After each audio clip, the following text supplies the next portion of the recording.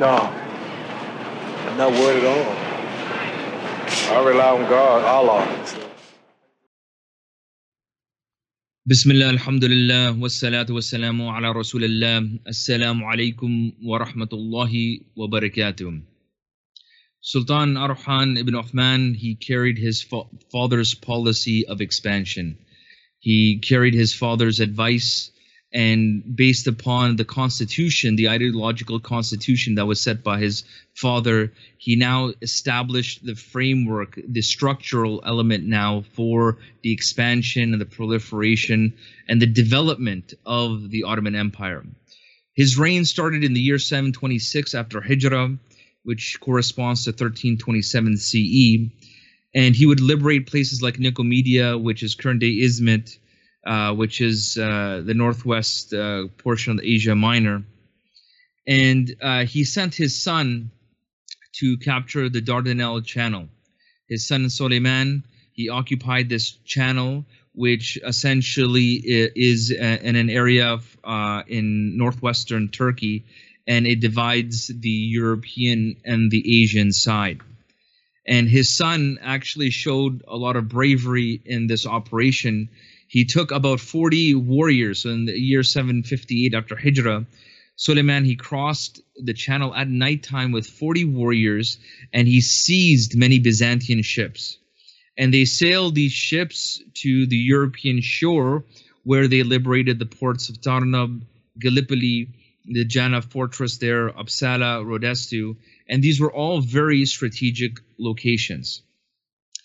But beyond the geographical expansion of this empire, the great thing that Orhan did was build the institutions. So, for example, the first Othmani university was established.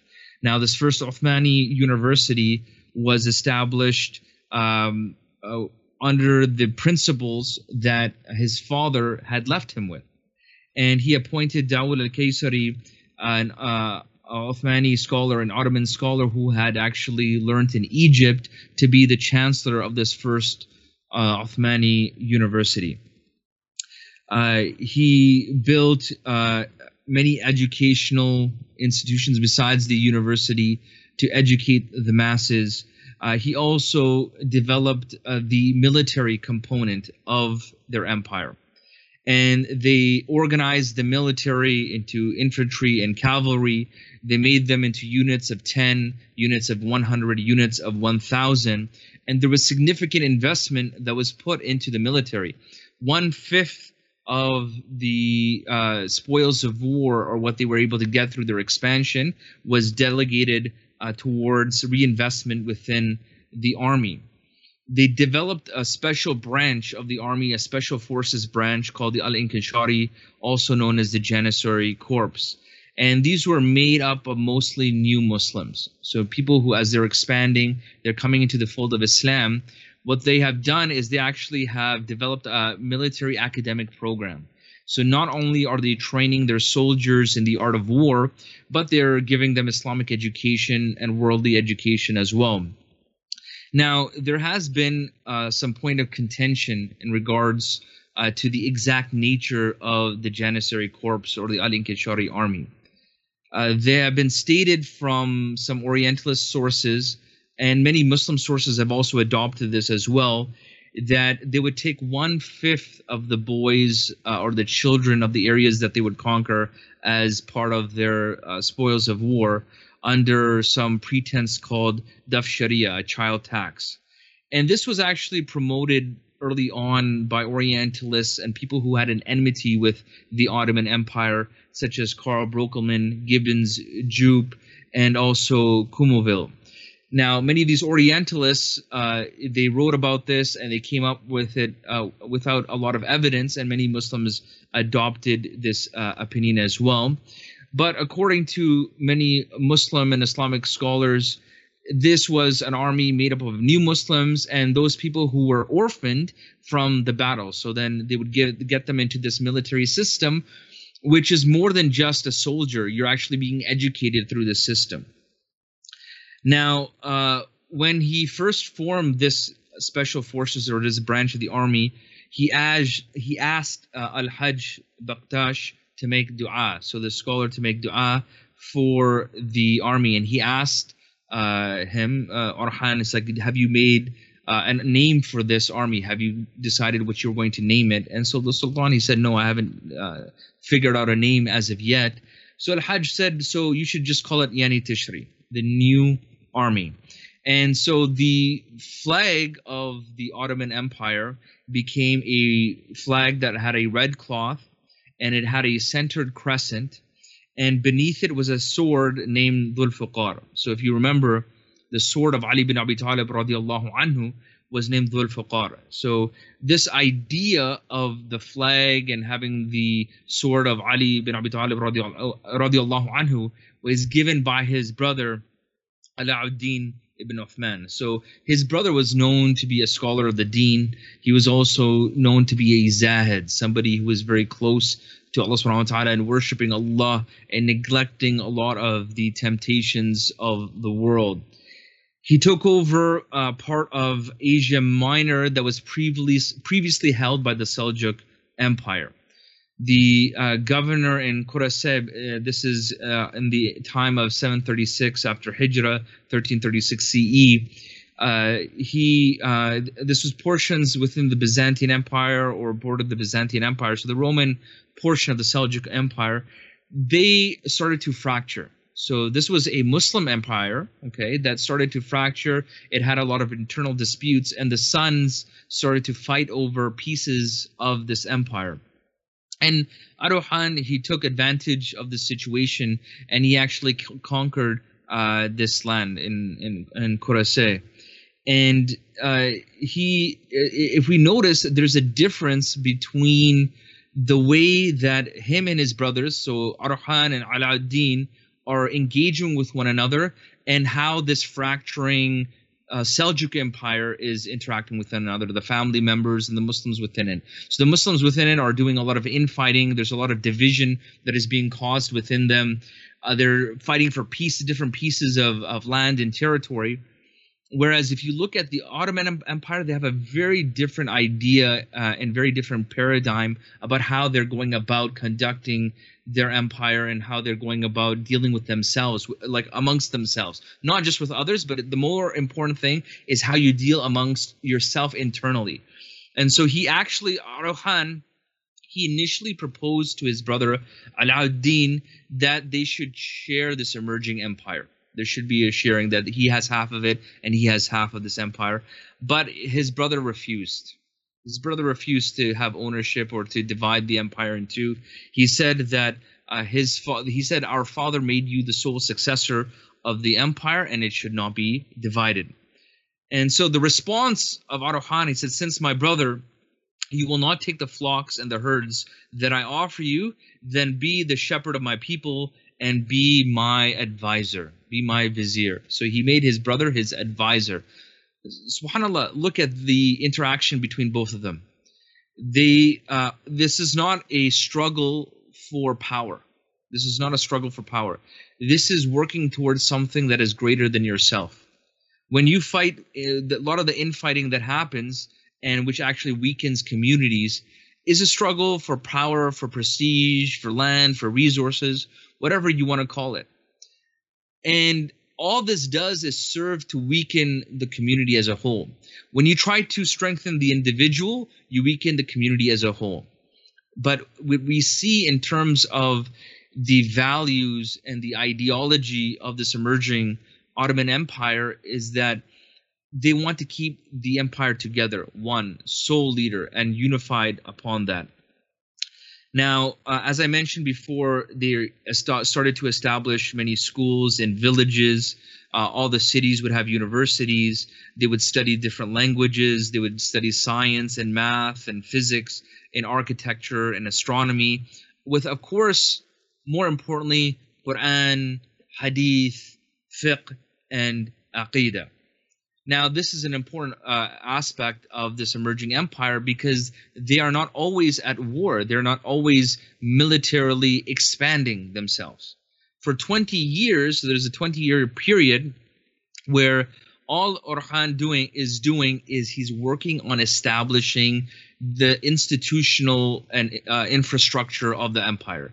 So masajids, these educational institutions, the army, and solidifying the way that the army is structured, making sure that the army has a deep-seated ideological framework that keeps it united upon something. And of course, what is it united upon? It's united upon the deen of Allah subhanahu wa ta'ala.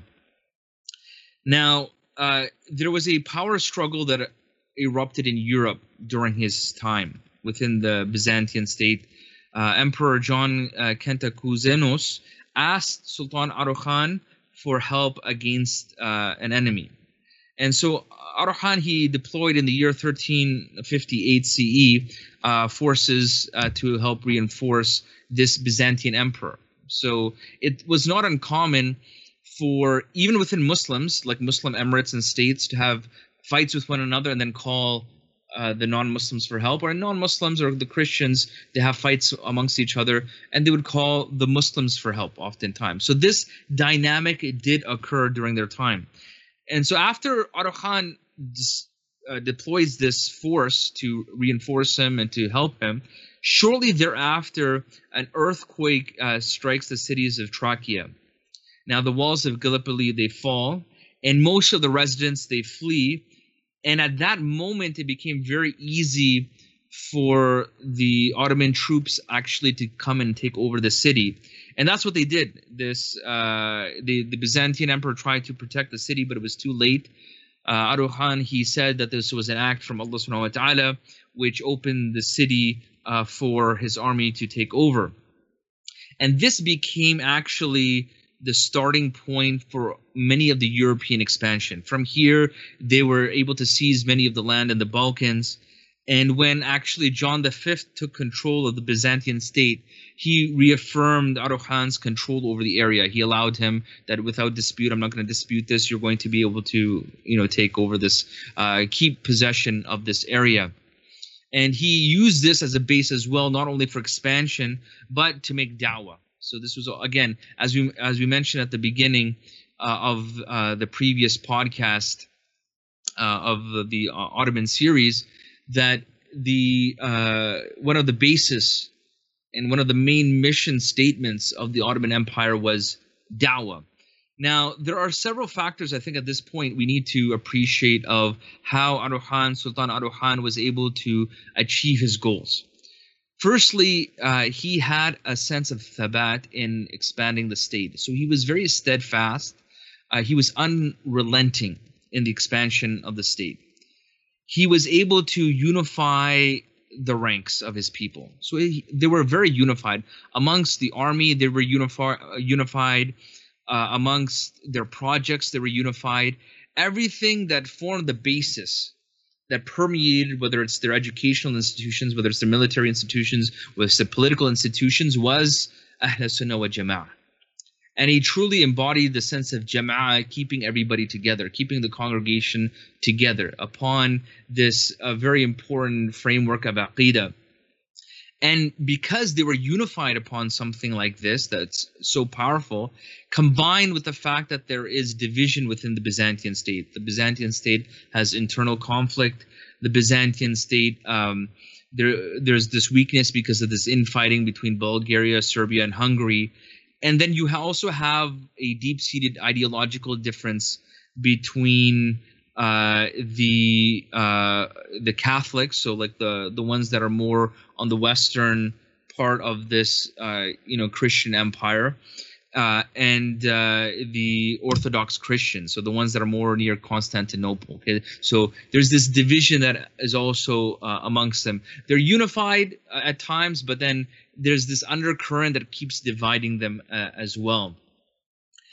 And as I mentioned, like that military system that they established was very key. They highly emphasized education and their divine objectives. So what are their higher objectives in terms of like what is the creedal belief? What is the ideological creedal belief?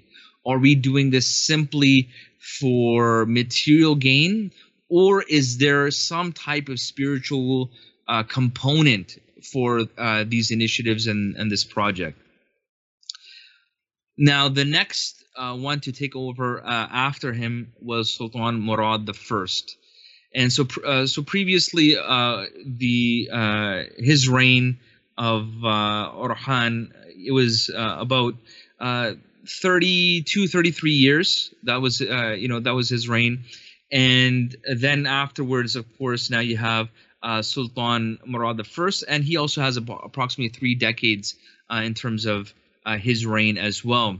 And he was known for his justice. Sultan Murad I was known for his justice, so much so that many European sources commented on the type of just personality that Sultan Murad I had. He was known for struggling for the sake of Allah subhanahu wa ta'ala. So in terms of also expanding militarily his empire, he was known for that. He was known for building masajid. He was known for building many educational institutions and schools. And also he was known for building homes for people who were homeless, and buildings and giving support for those who did not have homes. He took the counsel of the best military leaders and experts. And because of the combination of all this and the culmination of previously of the efforts of Sultan Orhan, he was able to conquer Adrianople, current-day Edirne, in the year 762 after Hijrah. And this was actually the second most strategic city in the Byzantine Empire. So after Constantinople, so current-day Istanbul, after that, Edirne was the most strategic city in the Byzantine Empire.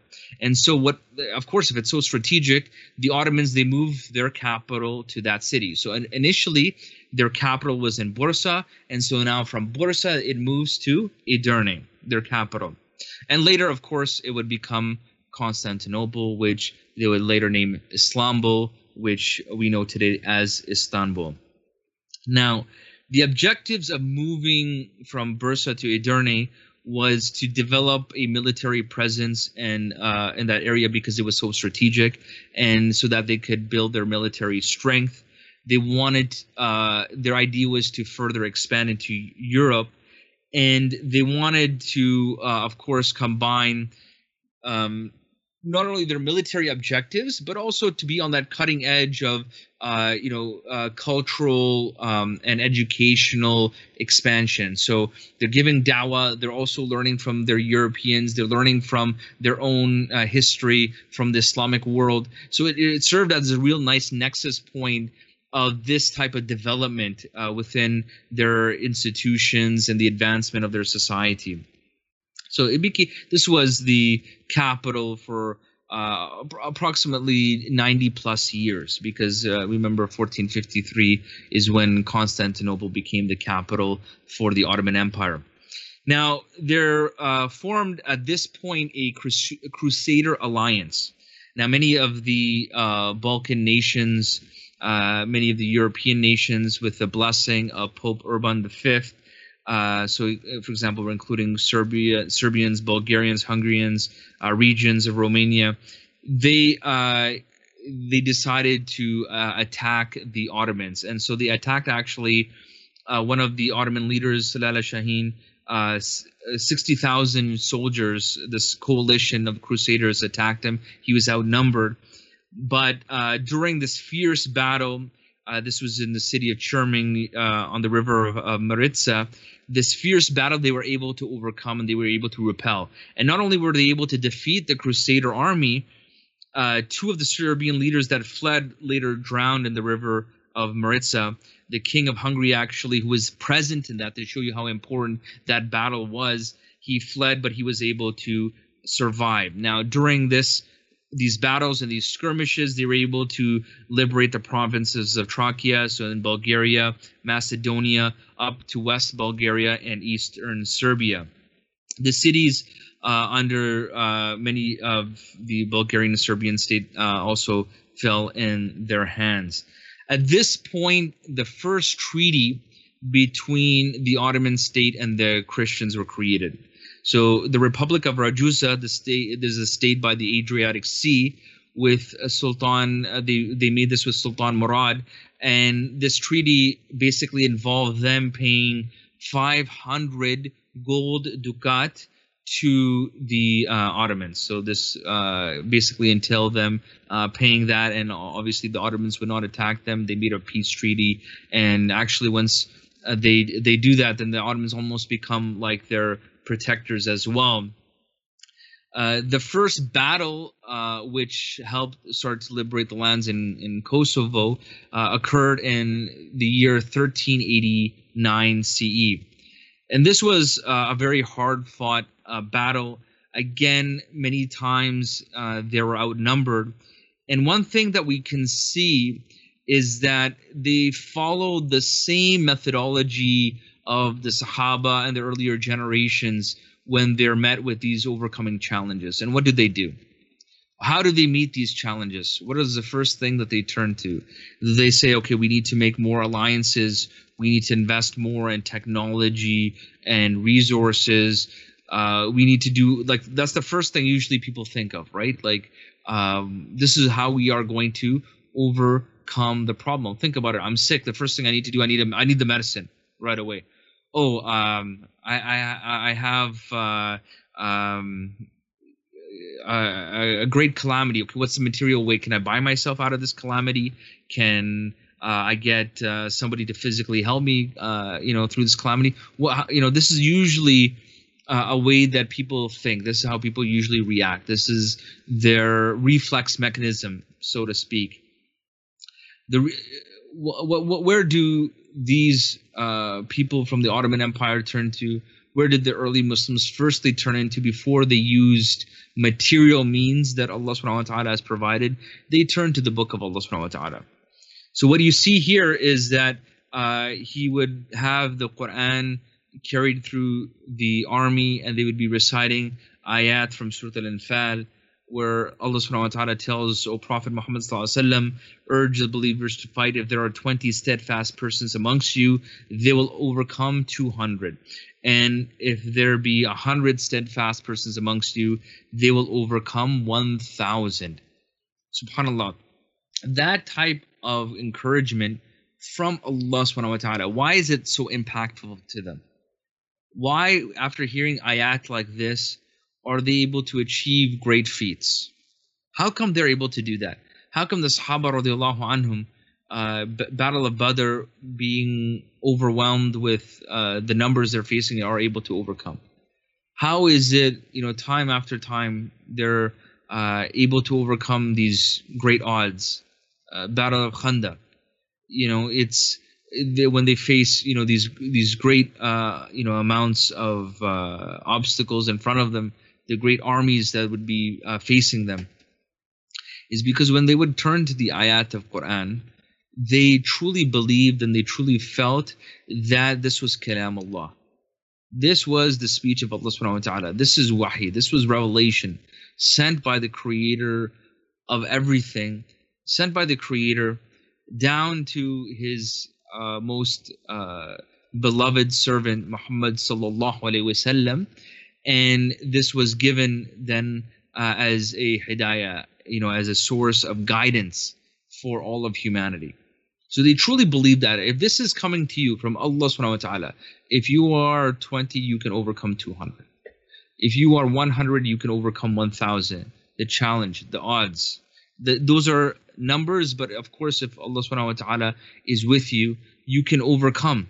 You can overcome whatever you are facing, because Allah subhanahu wa ta'ala not only created you, Allah subhanahu wa ta'ala created the problem you're facing, and Allah subhanahu wa ta'ala has created the solution for you to be able to emerge from that problem as well. And so giving this glad tidings to the believers, this made the morale of the Muslims, it's raised their morale. It put it in a positive direction. Now everything is connected. Remember, everything goes hand in hand. You can't go to somebody and tell them ayat of Quran and they have never connected with the Quran, and it's going to hit them in a very deep way, or there's a lot of doubts in terms of their belief in Allah subhanahu wa ta'ala. So if they have a lot of doubts in terms of their belief in Allah and in the Quran, and they don't usually turn to the Quran, and it's not special to them, and they're not educated about the Quran and the Hadith, it would have much less of an impact on them. It has much less impact. So, for example, today, a lot of the people that are truly impacted by a lot of the racism that occurs right now in the world today, say specifically, let's take the recent issues that are happening in the United States with the protests, the activism that's occurring. People who are educated with the history of slavery, the history of genocide that has occurred in Africa, where that genocide far greatly eclipses, for example, the Holocaust, but it doesn't get the same amount of attention, right?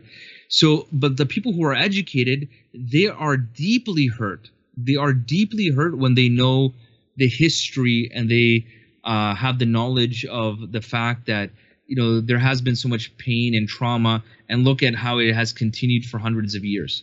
You're impacted more when you are more educated about the issue, correct? This is just general. This is general logic. We can ascertain that. Similarly, people know about the tragedy that occurred during the Holocaust. People will, when they're educated on that, it'll affect them more, especially if they have family members that have been affected from that.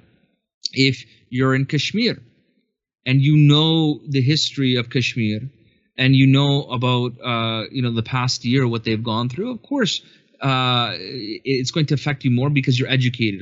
The average person who has no idea where Kashmir is, if you tell them, they've put them under lockdown for a year, it won't affect them that much. The people who are in Palestine, if you know how the Palestinians have been treated in being in an open air prison for so long, then of course it's going to impact you more. So whatever you're educated about, whatever you know, you are more impacted by that. You're more impacted. That's why knowledge forms the basis of our iman.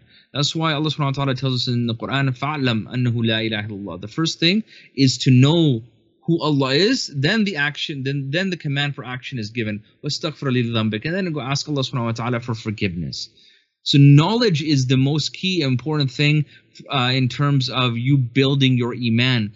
So when you look at the strategic the planning of the Ottoman Empire and how they built their institutions and how they emphasize education, even amongst the army. This is not a army made out of barbarians. This is an educated army. So now when you are reciting ayat of Quran to this army that is educated in Aqidah, that is educated in Hadith, that is educated in Quran, it affects them more. So this is also a key tip for us to be more impacted by our deen than perhaps we already are. Now, after the victory in Kosovo, Sultan Murad went to go inspect the battlefield, the army, look at the fallen soldiers, the injured soldiers, and he was walking by the rows of dead Muslims, and he was making dua for them.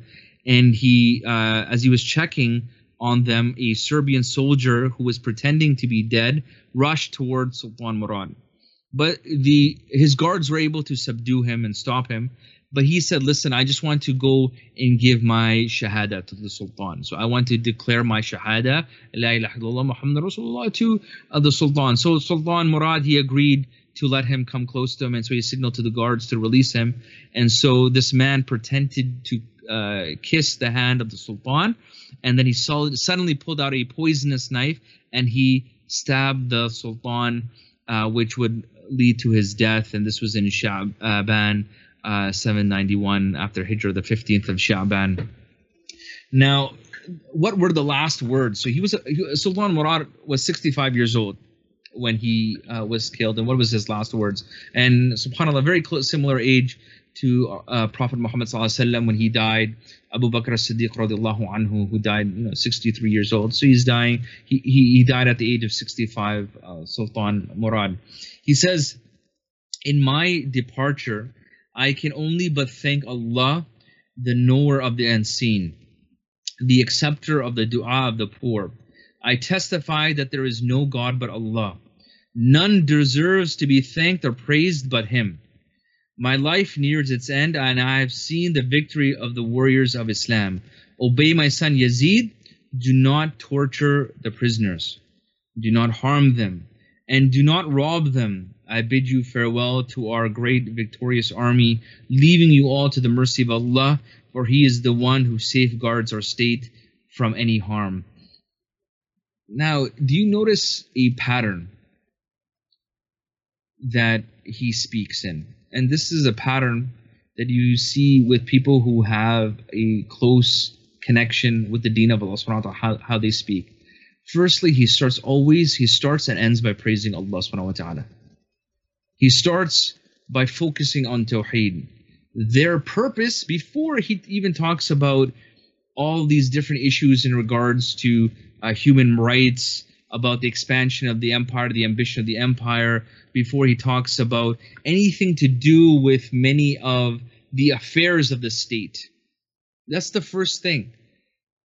What we are missing today oftentimes is we focus on the affairs and the policies, but there's no deep core values that we acknowledge that it's stemming from. Like, what do we submit ourselves to? What do we ultimately submit ourselves to? What should we ultimately be humbled by? What should we always remember at the beginning, at the end? Just like when we eat, we say Bismillah, and at the end we sing Alhamdulillah.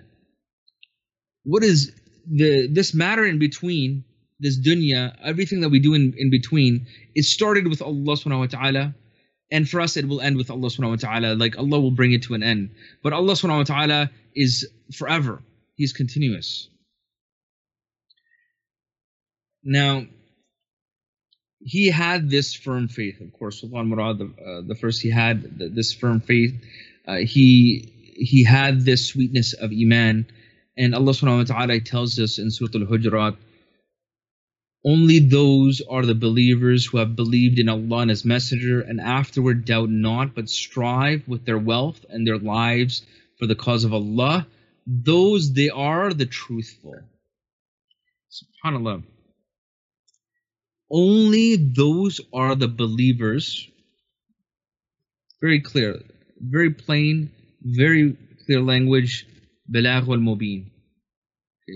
A very clear message. Only those are the believers who have believed in Allah and His Messenger, and afterwards doubt not in Allah and His Messenger sallallahu alaihi wasallam, but strive with their wealth and their lives for the cause of Allah. Those, they are the truthful. Now, when we say having no doubt, many haters, many people who have enmity to Islam or sometimes religion in general, they say that's fanatical to have no doubt. But we understand something. When you have a truth, when you recognize a truth, you shouldn't doubt after you've recognized it to be truth. Now, your adherence to that truth can fluctuate. And we understand that as Muslims. So for us, being a true mu'min, being a better believer, is to have no doubt. Believe Allah and His Messenger sallallahu alaihi wasallam, have no doubt. Don't waver in that truth, in that belief. Because if you waver in that, then you are going to go into a state of instability and anxiety. You understand what I'm saying? Let me illustrate this to you. If I say to myself, this cup is in front of me, and it's filled with water, and I'm drinking this water, it's something that I feel, yeah, it's truth. But if someone were to say, you believe that there's a cup of water without any doubt, and you're going to drink from that, and you believe without a doubt that's water in there that you've just drunk, you're a fanatic. You're right. I need to show I'm critical thinking, and I need to be balanced. Maybe this isn't a cup. Maybe this isn't water. Maybe this is air. Maybe I'm so thirsty right now, but maybe this isn't something that's going to nourish me. You know what? Am I really even holding this? And then you just drop it and it shatters everywhere. That didn't really shatter. I'm just going to step on it and your toe starts bleeding. Oh, it's not really bleeding. It's not really getting infected. That does not make sense. Once you've established something to be true, to say that, okay, you're a fanatic because you believe that to be true is illogical. It doesn't make sense. We do that all the time. Once we establish something, once we say 1 + 1 = 2, do we say that, okay, you believed all your life that 1 + 1 = 2? You're a fanatic. No, that's, our adherence. We know that Iman can fluctuate, go up and down. We know that Iman has the ability to increase and decrease. So Iman itself, like, we know that there are times, and we shouldn't conflate that, my dear brothers and sisters, with doubt. Your Iman can go up and down. But when you recognize, it's like, for example, it's true, right? Like, we can establish it as a truth that if I were to sit down and just eat a tub of ice cream, that's bad for me. Like, people will, anyone who is educated in diet, in basic biological functions of a human being, and have explained to them that, oh yeah, you're right, it's not good for you, especially if you do it every day. So what about smoking? Is there any nutritional effect or help smoking? No. What about doing drugs? No, there's not a benefit. Some people, of course, some certain drugs, they'll say there is a benefit, but definitely, without a doubt, long-term use of these psychoactive drugs have an effect, okay, on your neurotransmitters and your connections and so forth. So there's no doubt, so there's no doubt in that science that people that have, okay, this is supposed to be true for my health. But do people adhere to this even though they know it to be true? Do people always adhere to the truth? No, they don't. Right?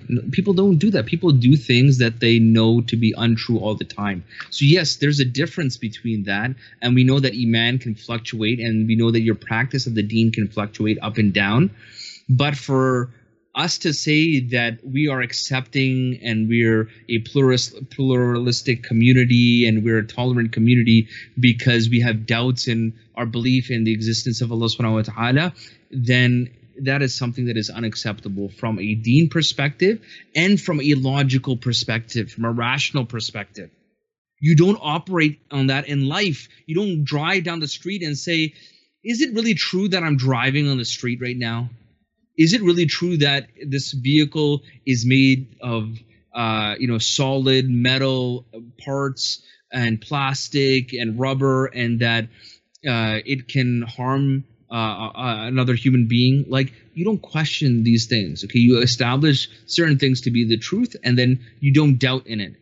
For us as Muslims, this is a key fundamental component for us to reach Iman, to higher level of Iman, to be a true mu'min. Only those are the believers who have believed in Allah and His Messenger, and after doubt not. They don't doubt in Allah and His Messenger sallallahu alaihi wasallam. Can you make mistakes? Yes. Did Sahaba make mistakes? Yes. Yes, you can make mistakes because your practice of that can go up and down. What does Allah subhanahu wa ta'ala say? But doubt not, but strive with their wealth and their lives for the cause of Allah. They are the truthful.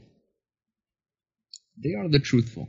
So we see in the life of Sultan Murad that he prioritized deen, he prioritized Iman, he prioritized the worship of Allah subhanahu wa ta'ala.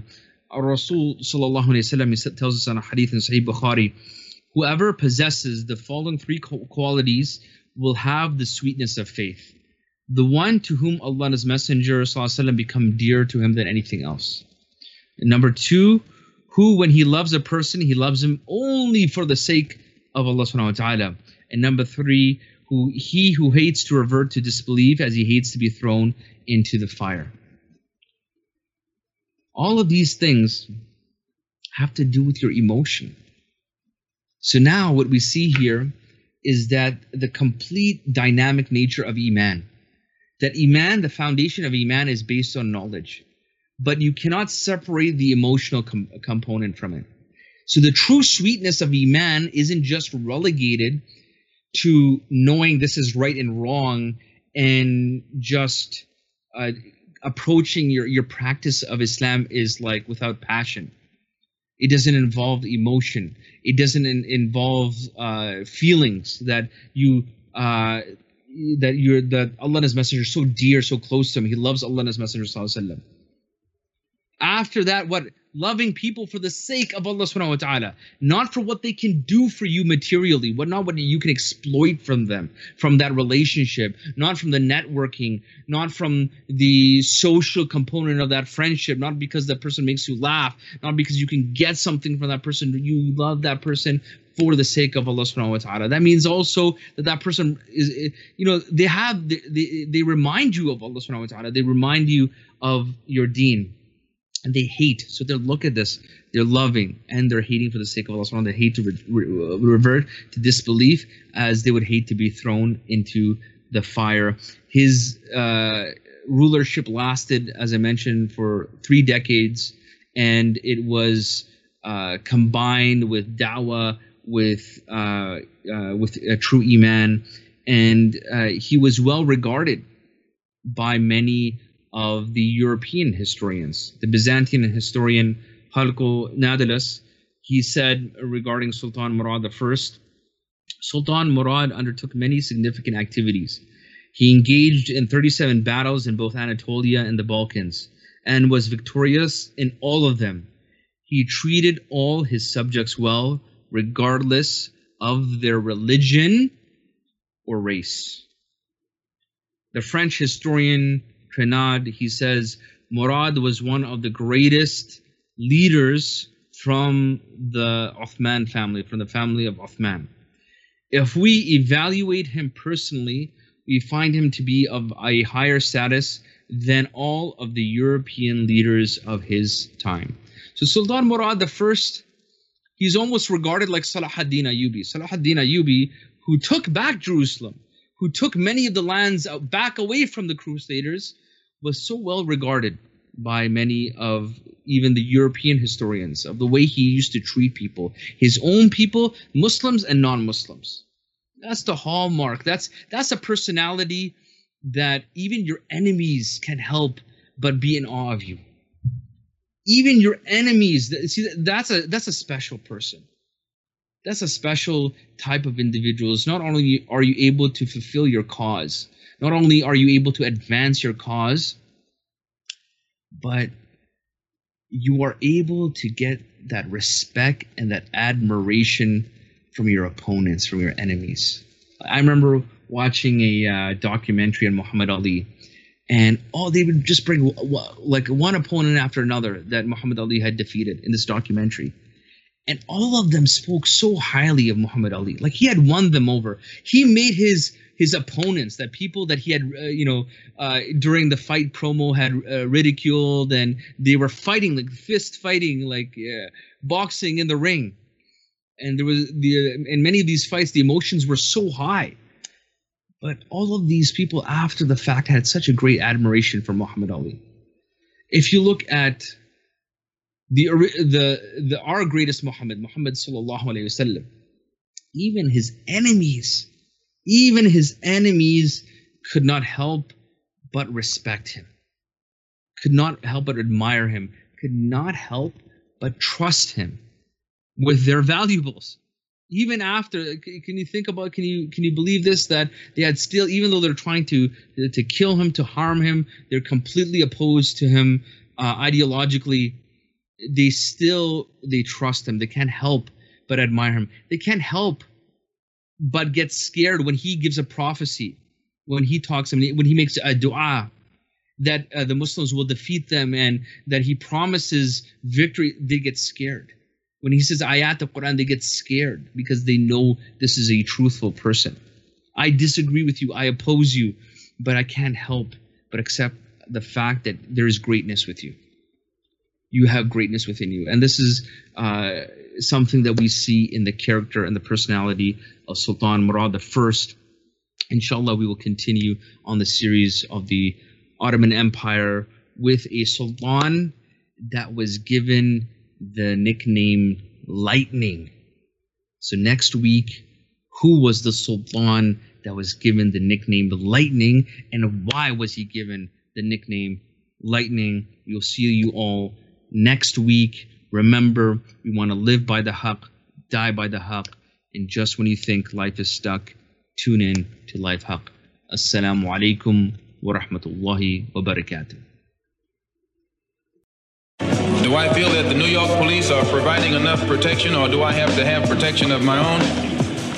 I look for protection from Allah.